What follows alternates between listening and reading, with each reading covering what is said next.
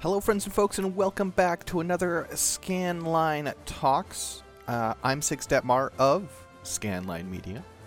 And I'm Jennifer Uncle of Scanline Media. And we're here for Volume 2 of Mobile Suit Gundam Battle Operation Code Fairy. It's Indeed. a long name. It is a mouthful.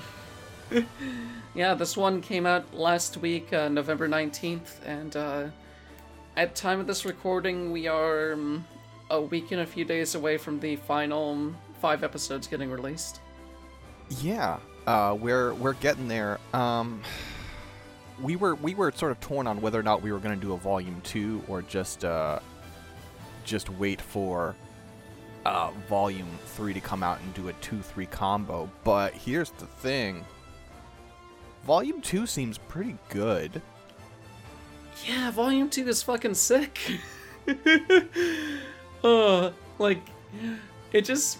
After, the first 5 chapters or episodes or whatever we're gonna refer to them as, they were pretty solid. They had a rather basic mission structure, I'd say, but, it did things to keep you interested in the story and the characters, and, it was still fun to go out and sortie on a mission.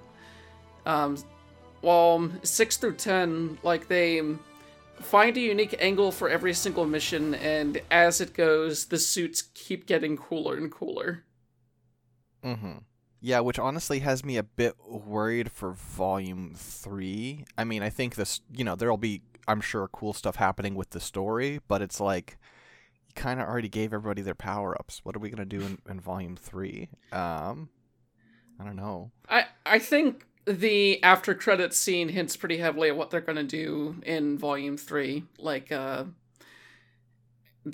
Fairies have what appears to be a traitor in their midst, and it seems like, if I had to guess, the next 5 episodes are about everything falling apart. I mean, yeah, from the beginning, when only Volume 1 was available, the last... if you looked at the other 2 volumes, it had little, preview text, and for Volume 3, it says, sort of the prelude to a massacre, and you're like, okay, so this is not gonna go so well, then. Yeah. Yeah, I should probably give a basic plot summary of what happens in this one. Take it away, please. Okay, so after the events of Episode 5... Alma is out of commission, basically recovering from an intense fight that basically provoked some of her new type abilities. She's still basically suffering from the hateful effects of Lilith as in their fight. And in the meantime, they send out Helena on a sniper mission where...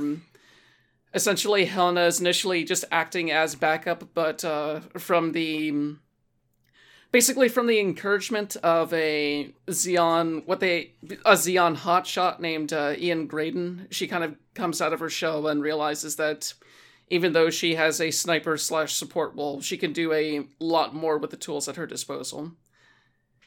Eventually, while also at the same time, Mia is still working on that gigantic cannon that she liberated from a wreck in the previous set of episodes. And while all that's going on, Alma eventually wakes up, but due to still feeling the effects of what she went through with Lilith, she doesn't feel very competent as a leader. She's worried that she's going to get everyone killed by pushing them into danger, and steps aside for a bit.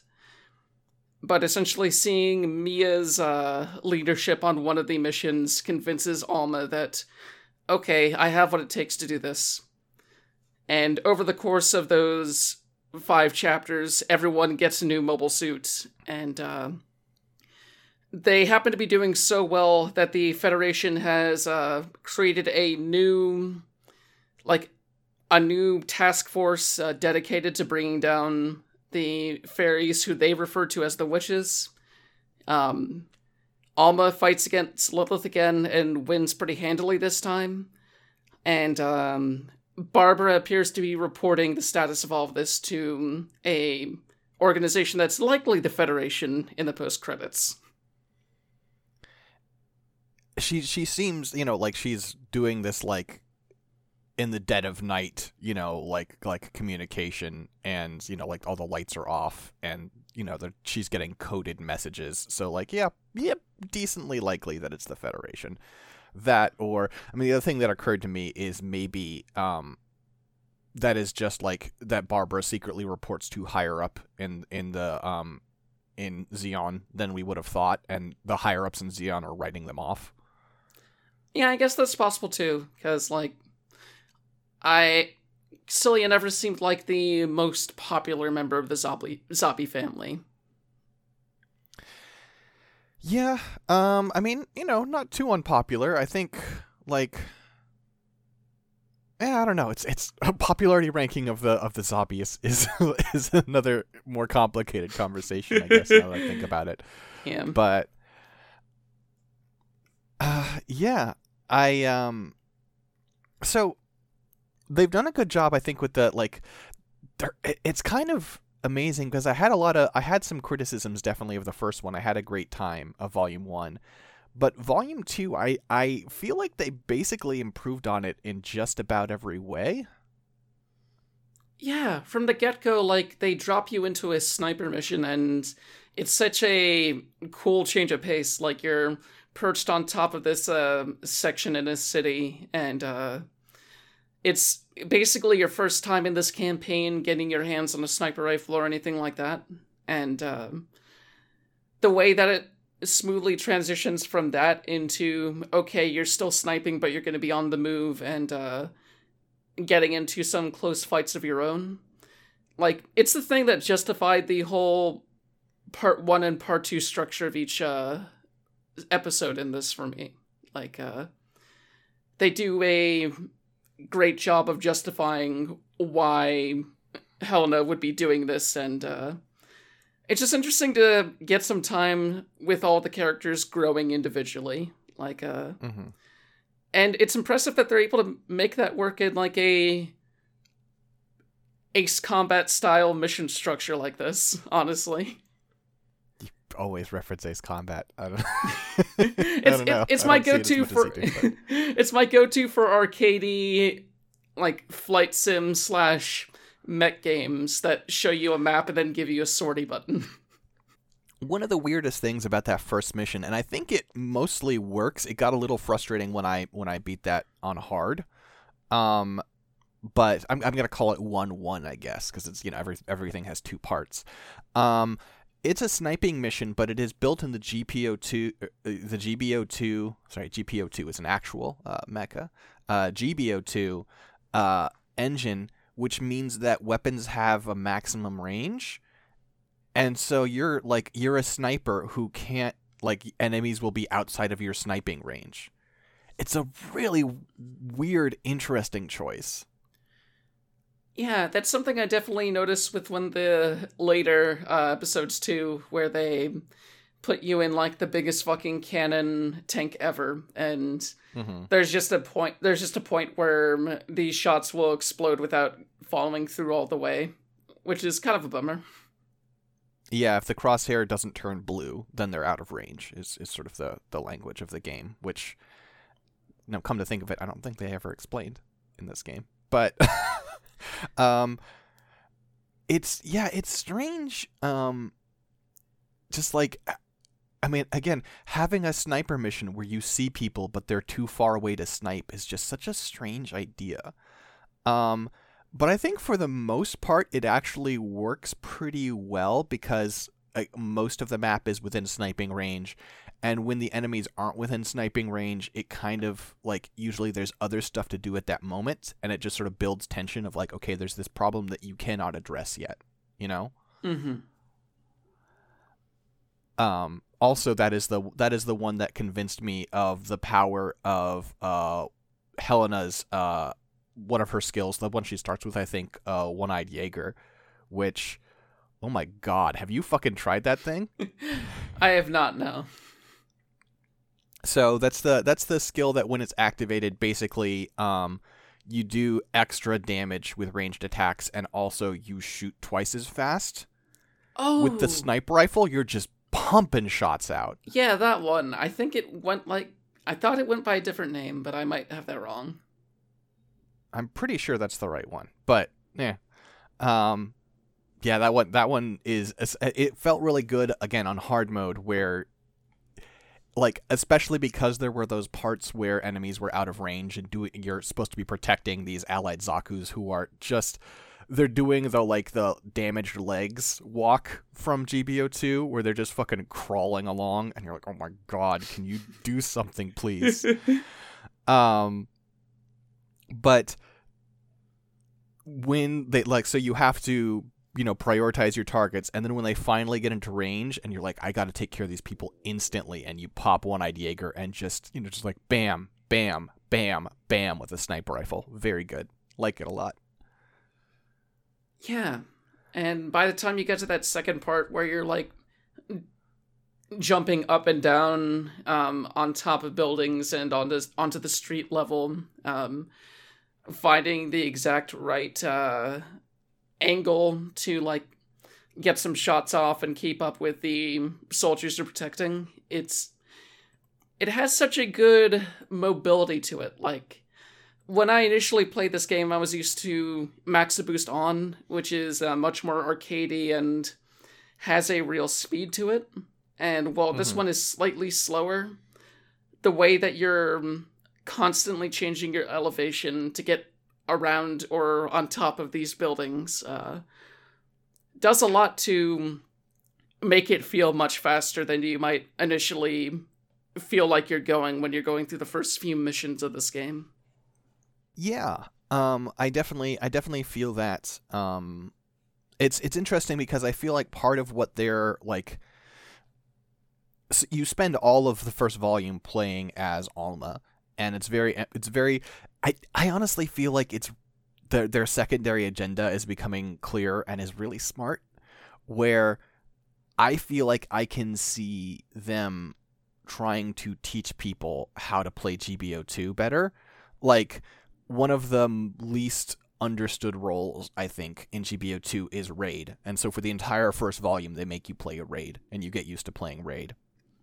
And then immediately at the start of Volume 2, they're like, okay, we're giving you a support. That doesn't mean you exclusively snipe and never do anything else. Like, we teach you how to snipe. Here's the first mission. And then the second mission, there's a guy actively yelling at you like, hey, you can mix it up too some,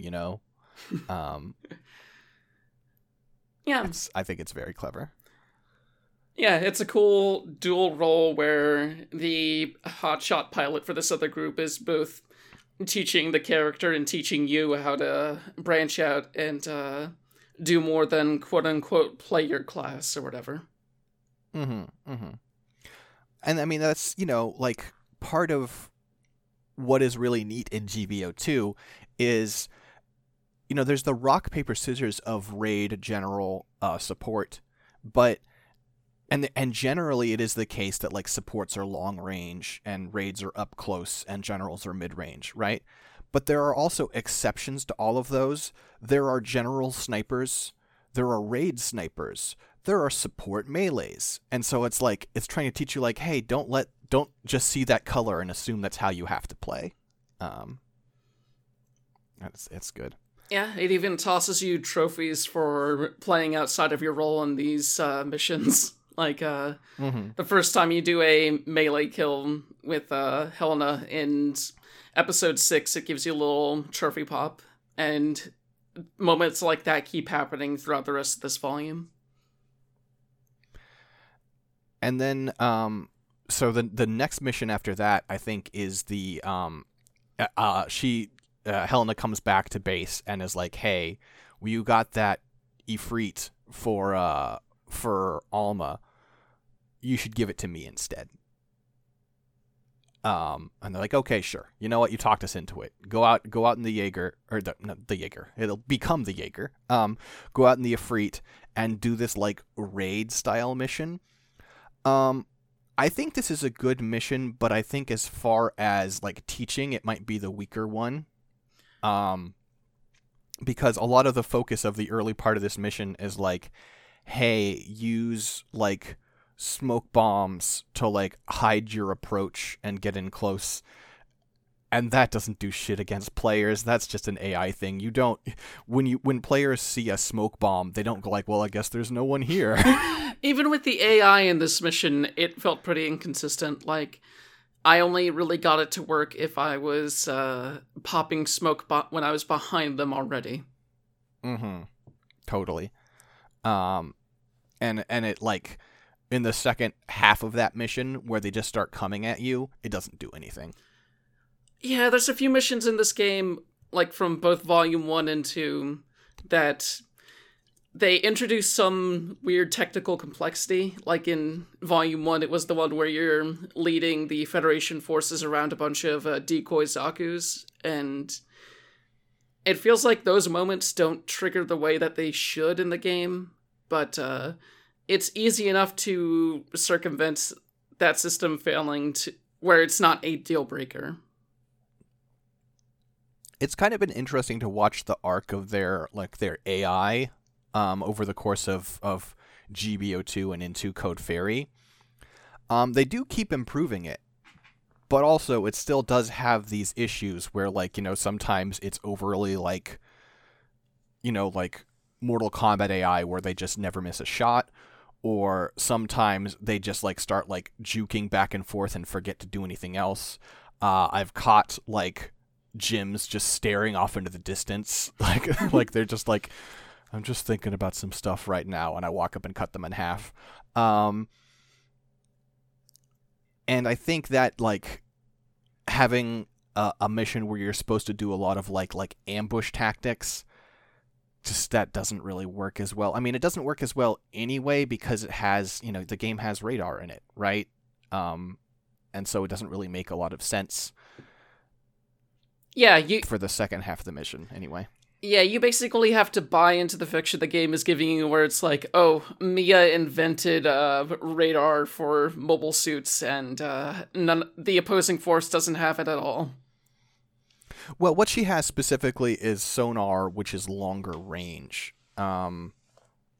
It's extremely silly because it's actually she didn't invent it. She was like, what if I use this really old thing no one uses? Which kind of doesn't make any sense. But the close range stuff I think is still just classic radar. Oh yeah. Which everybody has. Which is also why if you're like, I'm gonna hide, and you crouch behind a building, you can see all the enemies turn to face you as they walk towards you like fucking Perfect Dark AI. Yeah, cover isn't really... The only cover you really get in this game is when you're getting chased and you zoom behind a building.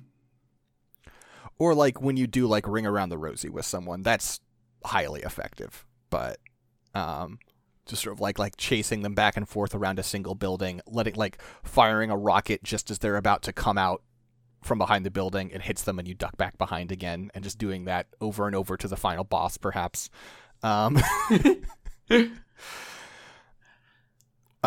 So then the next mission is that mission 8, which is the debut of the Dom Nomides. Those things were wild. Yeah, so for anyone who knows your Gundam machines, what this is the Dom Tropical Test Type, which Mia got midway through last volume, hooked up to a Gallop hover unit, like the like land battleship that like Rambo Ral uses, like one of the hover units from that, hooked up to a cannon pulled off of a Hildor for a 300mm cannon.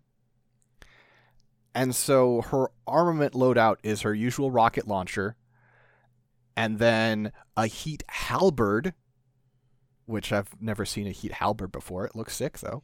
A Gatling gun, and then this massive 300mm cannon with 3 different shells it can fire. it almost, especially when you fire like the just straight fire 300mm shell, I really thought I was going to wake someone up with that thing. It's just, it's like borderline clippy, that audio for the shot. And she moves so fast with all that equipped too. Like, when I was playing as Mia, at some point I boosted around and, like, based on the size of your armaments, she just fucking books it. She has good, like, speed and acceleration, but she can't turn for shit. Like, if someone's in your face, you can't get out of the way. Which I think is, good. Obviously, that's how it needs to be. But, she's got fucking 3 turbofan engines just on the back of her ship. Of course she's fast. I also really like that if you hit the crouch while in that thing, she doesn't move at all. Yeah. It just little spikes pop from the bottom of the hover unit to sort of like cement her to the ground to like anchor her, but she doesn't like crouch or anything. She can't possibly, the way she's bolted into that thing. I noticed that when we were I noticed that part when they started having you take command points while within Mia's mobile suit. It felt so ridiculous just popping out of this gigantic thing to fly around the point for a bit and then hop back in. Mm-hmm. That's also when I figured out that I hadn't realized until now, you can't order anyone to use their skills when you're outside of your mobile suit. Oh, which is interesting. Okay. But I don't know. I don't know why that is. It just is. So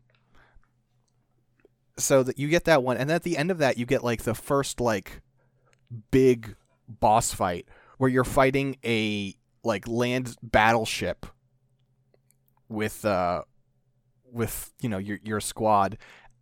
I thought that was a surprisingly fun fight. Wait, wasn't that the chapter after the chapter that you fight 2 battleships? Yeah, but there was one where you're going to get the frame of what will become Titania with Alma, and you end up having a boss fight with Oh, you're right. Yeah. No, you're getting...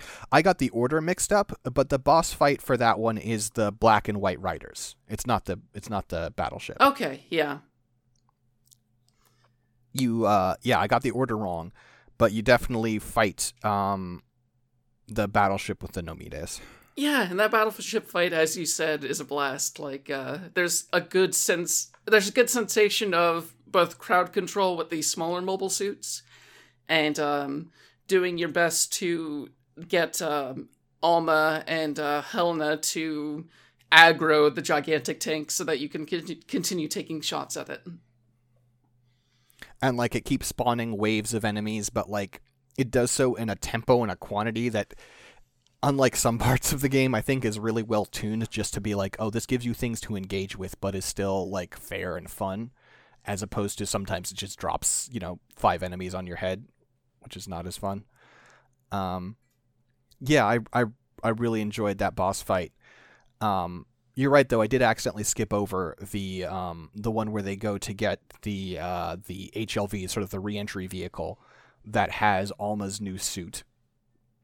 And that is the last time that you play as Alma's high mobility ground type Zaku, which is it's. I do have one criticism of the Titania when we get there, mm-hmm. but it's farewell, my friend. And that mission I think is actually like, I don't want to say it's the weakest one. I think it's the least unique, but I still enjoyed it. That's fair, yeah. It's definitely less unique, though.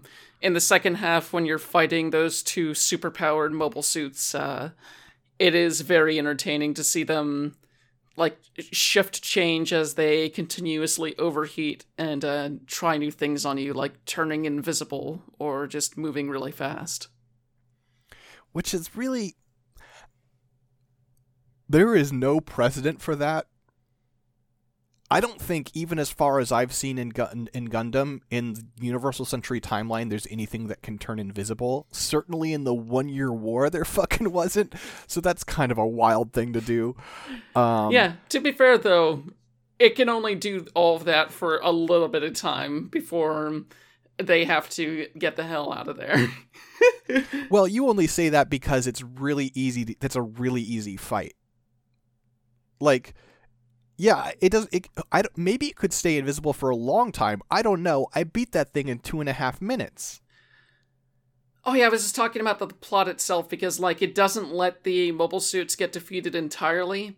What happens is that after a certain percentage of the life bar goes away, both of them evacuate because they've overheated and can no longer be used for fighting. Yeah, it's a reference to they have... It's You're getting into deep lore territory. It's because they're based on the Pale Rider, and they've got the Hades system from the Pale Rider, which is a special super mode that blah blah blah blah.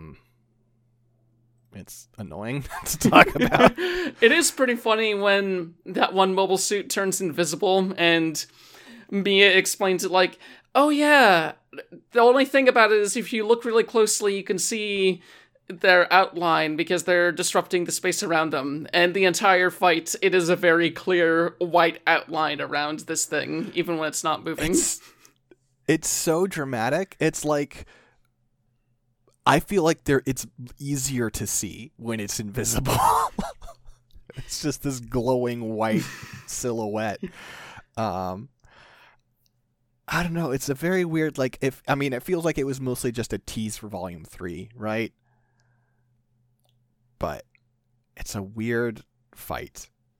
I kind of want to do that fight again and, like, throw the fight so I can see what these things can do, because I couldn't tell because they were so easy to body. Yeah. They can get up to some fun stuff. It took me a little more work to fight them than it did for you. You just like it. I was like, I'm just gonna, like, prioritize taking down the white one and then I'll worry about the black one. And it turns out all you have to do is get one of them low and the fight ends. So, that meant it went very fast. Oh yeah. So the other mission, like, we have 2 more missions. Is that right? I think we've covered 4 missions. We just have the one left. Yeah. We just have the final mission, which introduces, new machines. We get the Efreet Jaeger, which is the final form of the Efreet, where now it has the shotgun and a sniper rifle and a heat knife. It's pretty good. I really liked, it has, like, the 2 firing modes like the previous one did. But if you look closely, you can see that it has, like, it's where it has a magazine loaded. It actually has 2 magazines side by side for the 2 different ammo types, which I thought was a fun detail. Mm-hmm. Yeah, the Efreet Jaeger's fine. I don't know if it feels like the least glamorous of them, right? Yeah, it doesn't have a massive fucking gun attached to the back of it, or, like, the gigantic thrusters that are on the back of the Titania. Yeah, the Titania seems like a high mobility Kampfer, basically, from War in the Pocket. And so it's got, let's see, it's got the rocket launcher, it's got a shotgun, it's got a wrist Gatling gun, it's got double beam sabers and double Sturmfausts. 2 Grouses, right? 1, you can see that it has head Vulcans. They didn't give it head Vulcans as a weapon. But, like, if you look at the model, you can see it's head Vulcans. Mm-hmm. And 2, the high mobility Zaku had that missile pod that was fucking incredible. And losing that's a bummer. Because that thing was busted. Yeah, but now this thing has wings like a fairy. And that's why they call it Titania the Fairy Queen. Has wings like a fairy, which are, just propellant tanks, but, It is really fast, hovers around, has great like boost meter where like even like a lot of like dodging and stuff doesn't burn all your boost. It's got a triple melee with the fucking Red Rider downswing. So for most humans in the world who haven't played GBO2, the Red Rider was a machine they introduced earlier this year who you get different attacks based on the direction you press when you press melee. And the Red Rider's downswing was to sort of lunge forward and do a spin attack, and it was fucking devastating. You just like leap into packs of enemies and knock them all down and do a ton of damage. And they just casually gave this to the fucking Titania. I mean, why not? You're not going to be fighting any humans with it, so... Not right now. It's going to be a reward in Volume 3. Oh, okay. I mean, I'm calling my shot. They haven't confirmed what the rewards are for Volume 3, but like, come on. Yeah, I guess if you're gonna charge people $60, you might as well just give them everything you can. I don't think they'll give us the Nomides because making that work within GBO2, it's not impossible, but I bet they won't do it. But yeah, it's a monster. It's just so fun to play. It like has a really great like set of weapons and mobility, and it's just that one boss fight you get to use it, and then you can use it in the simulator, which I've done some of. It's just very, very fun. Yeah, it's a really cool mobile suit, and I would not be surprised if it eventually makes its way into a Gunpla as well. Yeah, I think they already said they were going to do Gunpla of the 2 Riders and the Efreet Jaeger as P-Bandais at some point. Yeah, they'll probably do the Titania, and maybe they won't do the Nomides because that's so much fucking plastic. Yeah. But it'd be great if they did. Mobile suit with a real dump truck ass. Oh yeah. Booty for days. A lot of mobile suits with good asses in my life recently.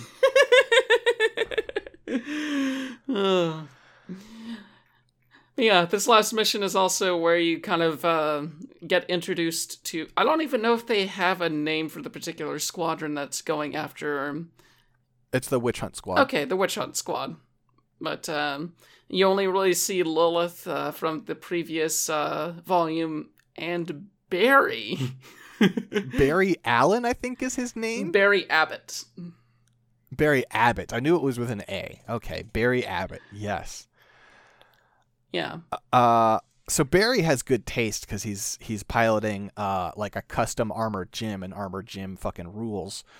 But he's also a chump because his part of the fight is fucking easy. Mm-hmm. He is acting as a distraction so Lilith and Alma can have their fight, and even he knows it.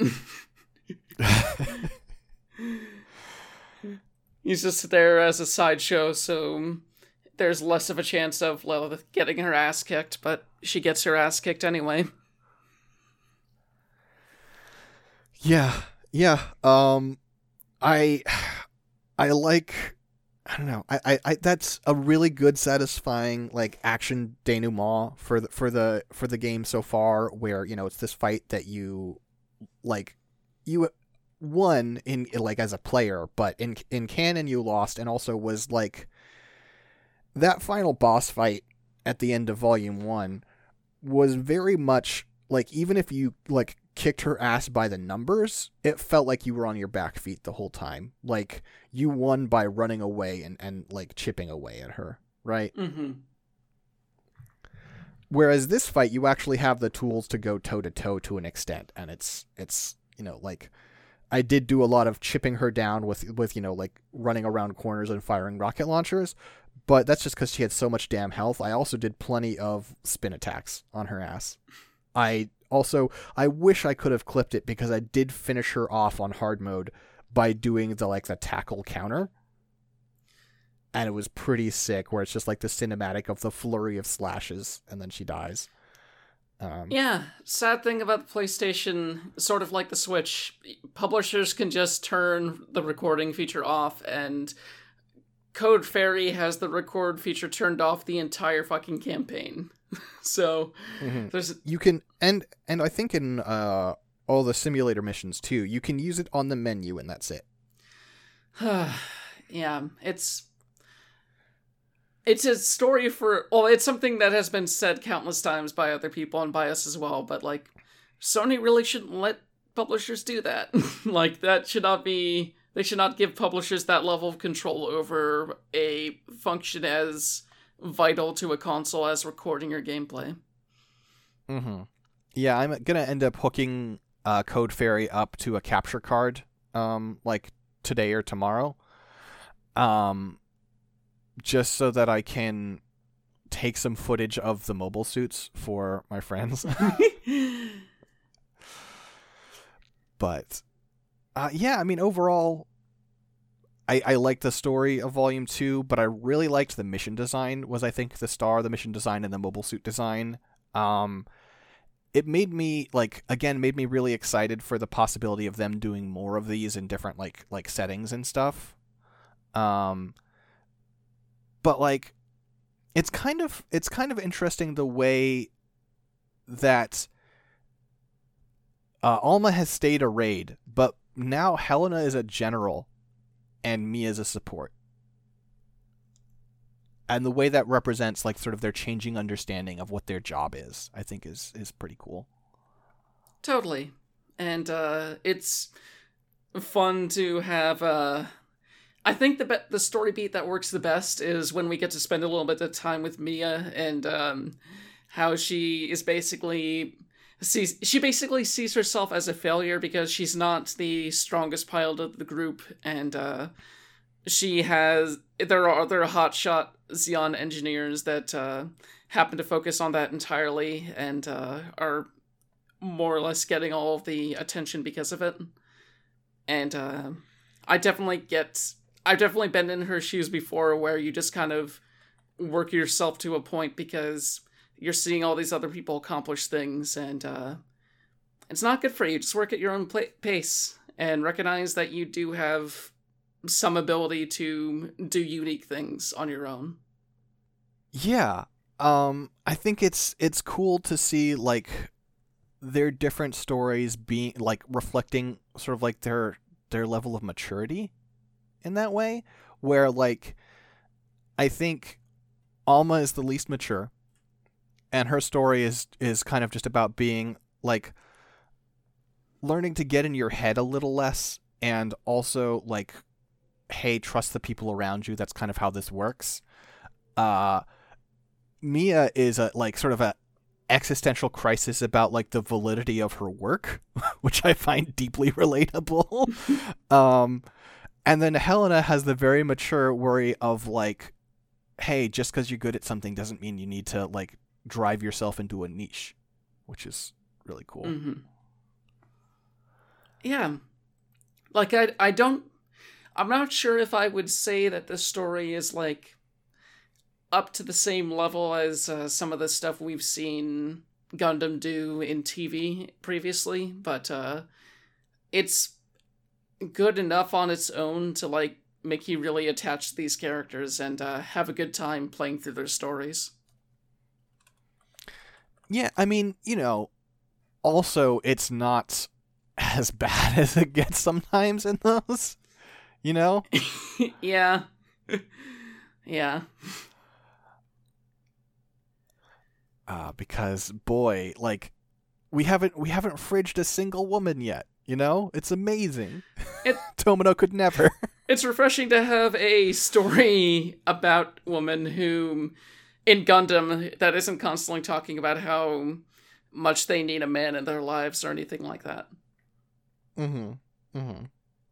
And, yeah, I don't know. I think I'm really appreciating also, speaking of, levels of maturity, then we also have, Keeley, who has been her framing of things as it's gone on. Like, we talked about last time about like the Garma scene where she was like, man, maybe Garma could have done it. And you're like, oh, lady.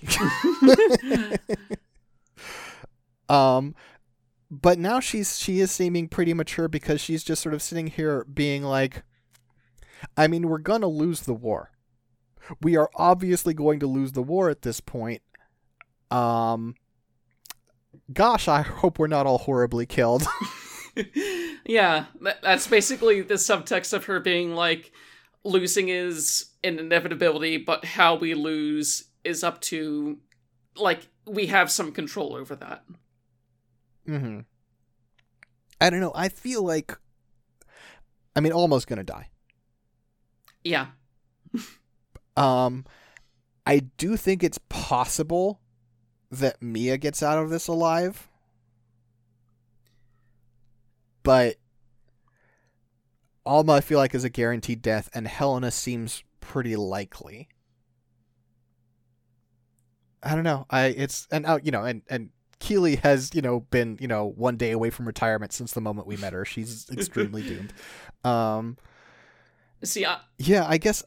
Go ahead. I was saying, even more than Keeley, I'm really worried about Ermella because she's in a phase in this specific volume where she's constantly talking about having kids and being the mother of the group, so to speak.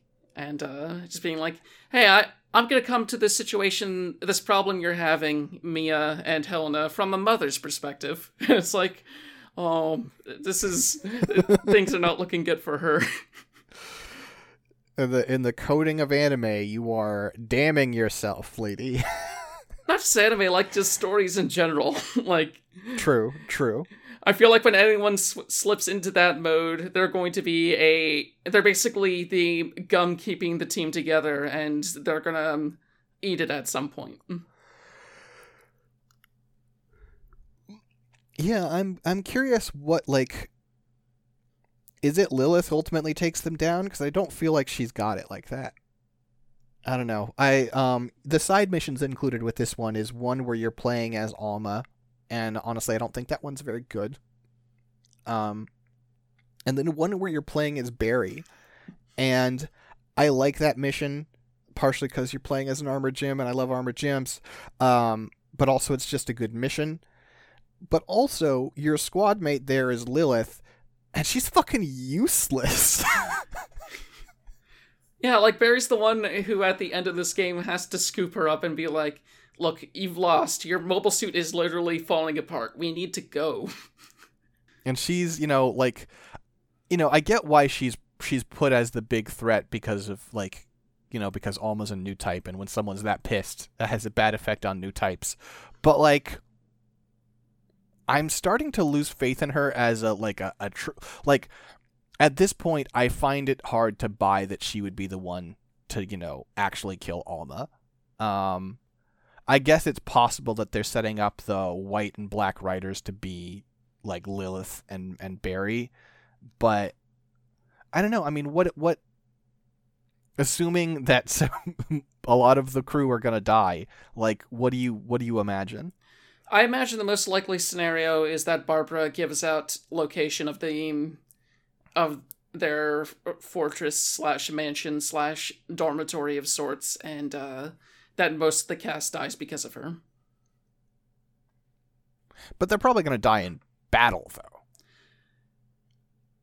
Like, do you think it's just going to be like they're going to be like having a party and then artillery hits the dorm and cut to credits? No, what I think is going to happen is that there's going to be at least 1 or 2 people killed because of that, and the others are going to die to endless waves of Federation forces coming in.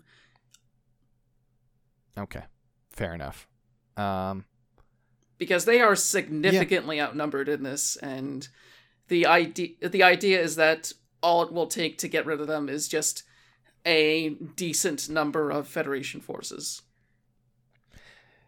Yeah, and I mean, like, the further this war goes on, like, the less they're going to get any sort of reinforcements, right?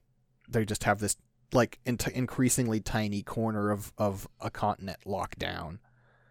And it's going to go pretty bad for them. Yeah, Like, even Ermella talks about it a little when she's revealed to be the baker of sorts for the team. Like, she talks about how it's almost impossible to get supplies in here, and we'll just enjoy these things while we can. So, I have a feeling it's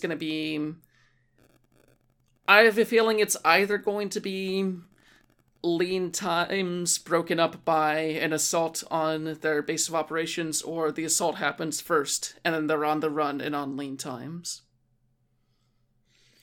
I would love it if, like, they continued this story in a way, like,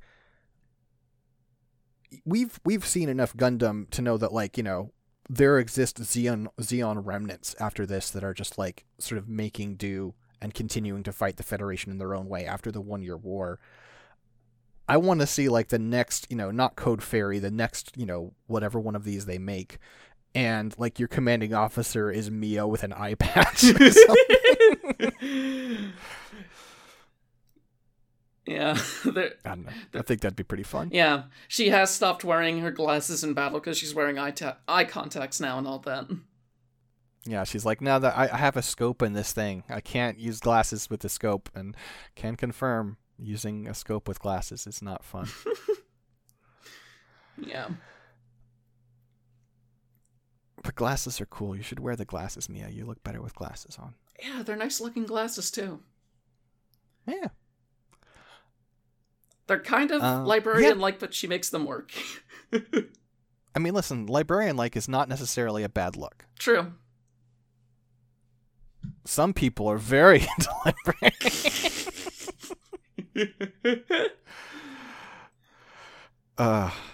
Yeah. So just had a good time with 2. Feels like plays better than Volume 1. Does some good stuff with the story and the characters. Very excited to see where Volume 3 takes us. Yeah. I'm looking forward to finishing this out next week. We're only a week away from the new month. I keep forgetting that. Yeah, we're very close. Well, until then, folks, we'll be back then, obviously, to talk Volume 3. But Jen, where can people find you on the internet? So you can find me at JBU3 on Twitter.com, and most of my podcasts and other work can be found on Patreon.com/ScanlineMedia. But I also do a narrative gaming book club podcast. I always get the exact name mixed up in my head. Novel Not New, a True End podcast, which you can get to by going to readinggames.online. You can find me on Twitter at Sixdetmar, SIXDETTMAR. You can find my work also at scanlinemedia.com and patreon.com/scanlinemedia. And actually, I'm also on Novel Not New, as it turns out. But really, if you like this, you should be listening to Mechanista and G, the podcast I do with Dylan, where we talk about designs from Gundam. We have talked about the Zaku's from Volume 1. So. Oh, okay. But none of the ones from Volume 2 have come up yet. We'll see. You know, listen, we're recording in less than an hour, so maybe it'll happen. I don't know. But until next time, folks, peace. See ya.